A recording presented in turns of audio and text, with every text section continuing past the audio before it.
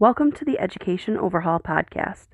I'm your host, Olivia Timothy, and we'll be talking about many aspects of education and what we can do to improve it. One of the teacher struggles I talked about last week was time. There's never enough time in the day, and it definitely seems to be a teacher's rite of passage to work extra long days and at least one day on the weekends. Unless you manage to get your hands on Hermione's time turner, we can't make extra time magically appear in our day. Our only option is to rearrange the time that already exists. You might be thinking, my day's already crammed full. It doesn't matter if I rearrange the tasks, they're all still there. But I would be willing to bet that a little prioritizing and rearranging will have a bigger impact than you think. I picture a schedule that needs reorganizing a bit like a hard drive that needs to be defragmented. If you've never seen what that looks like, take a look at the graphic in my blog post for this week. It looks like a multicolored striped pattern with very few larger chunks of color.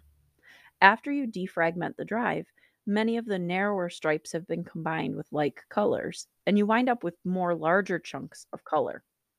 This is the process that you need to apply to your schedule. Start with your daily schedule first. Pick a time when you are most focused and look at your day ahead. For me, this is often the evening before, but if you're an early bird, this can be a great task to complete over coffee first thing in the morning. First, list everything you think you need to do or should do during this day. Second, identify anything that doesn't need to be done by you. Can your spouse stop at the bank, or can your teenager return library books? Send a text or write a sticky note with your honeydews. Make sure to be fair in your task distribution. Your loved ones also have responsibilities of their own. Include work tasks. Do you have to stand in line at the copier, or can you submit items to a central copy center? Third, identify the must-dos. If you have 11:30 a.m. lunch duty every day, then that task can't be moved. Plug in your scheduled class periods, but don't block off that time completely just yet. Fourth, make sure all of your must-dos are on the schedule, either yours or someone else's. Grades are due by 3 p.m., IEP meeting at 8:30. Those are must-dos. Make copies that you need for class in 2 weeks. That's a should do. Fifth, make sure your individual needs are taken care of. I personally don't mind working while I eat lunch, but as an introvert, I need to have quiet periods during my day. A social lunch hour might be just perfect for recharging someone else's batteries, but that'll be a drain on mine. My preference for solitude, though, could be isolating for someone else. Don't forget to plan your meals. If you have a busy evening, think about how everyone is going to eat, whether it's a drive through, Lunchables, or an afternoon snack with a late crock pot dinner later at home. Do you need to add money to your kids' lunch accounts? Can you save time packing your own lunch and order a salad from the deli or eat something in the cafeteria? Make the choices that will help your day go smoothly. For me, this meant keeping a desk drawer full of SpaghettiOs, protein bars, and dried fruit for the days when packing lunch was more trouble than it was worth. Sixth, plug in your should do's according to priority. Maybe you have 100 papers to grade. They don't all have to be done today, but by the end of the week would be great. 25 per day, I'll get it done. It takes about 5 minutes to grade each paper. Where can you fit these in? Start with the independent work time your students may have in class: quiz or test taking, independent reading time, partner activities, etc. If you have 10 minutes of independent work time per class period, you could grade 10 or 12 papers during this time. Plan to finish the rest during your planning period, as soon as students leave or first thing in the morning. If you're not able to grade this quickly, think about strategies that could speed up the process for you. We'll be talking about some of these ideas in an upcoming episode. Think about pockets of time that you have during the day when you might be spending time scrolling on social media or rereading flyers on the bulletin board while you stand in line. I have shorter tasks that I try to tackle during my kids' swim lessons or waiting in the pickup line at school, like responding to emails, planning meals, reading, and filling my grocery cart. All of these can be done on my phone and leave me feeling a lot more accomplished than 10 or 15 minutes on Facebook. If you like to spend time on social media, then schedule that into your day so you don't feel like you're missing out. but you're also making the most of those little pockets of time. Seventh, if you have should do's left over, decide when else you'll be able to do them. Tomorrow? This weekend? This is another great time to ask if these tasks really are necessary and if there's anyone else who could accomplish the task while you're busy doing something that only you can do.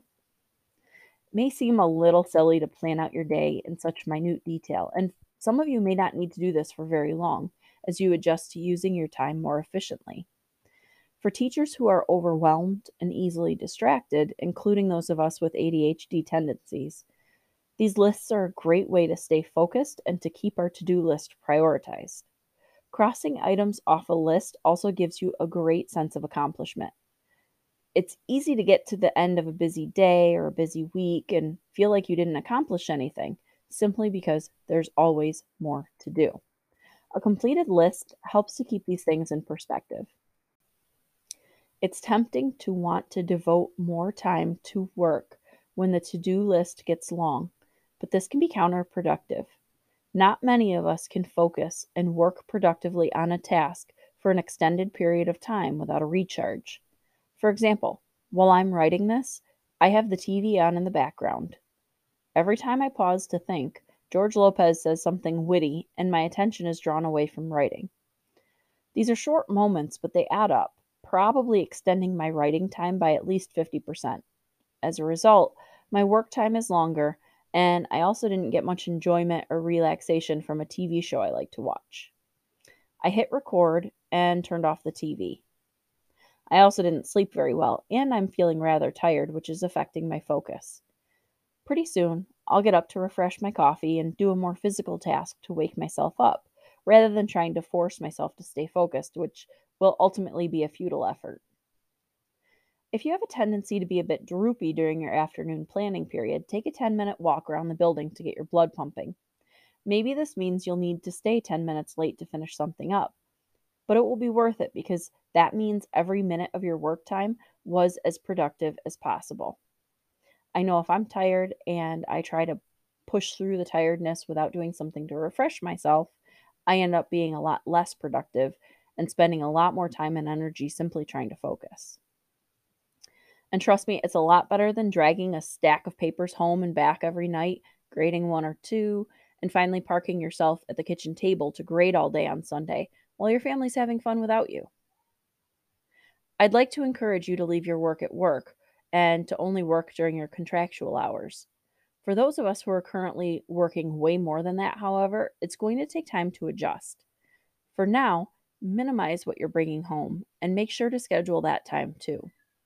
If you plan on grading this weekend, schedule a specific block of time. Sunday from 8 a.m. to 10 a.m. might be for grading, and then you're done. Don't let it drag on and ruin your day.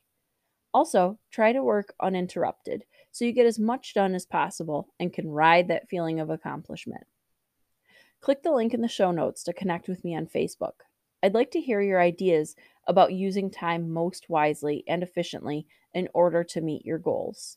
You can also visit our website if you're interested in being a guest on our show. Thank you for listening, and stay tuned for our next episode of the Education Overhaul podcast.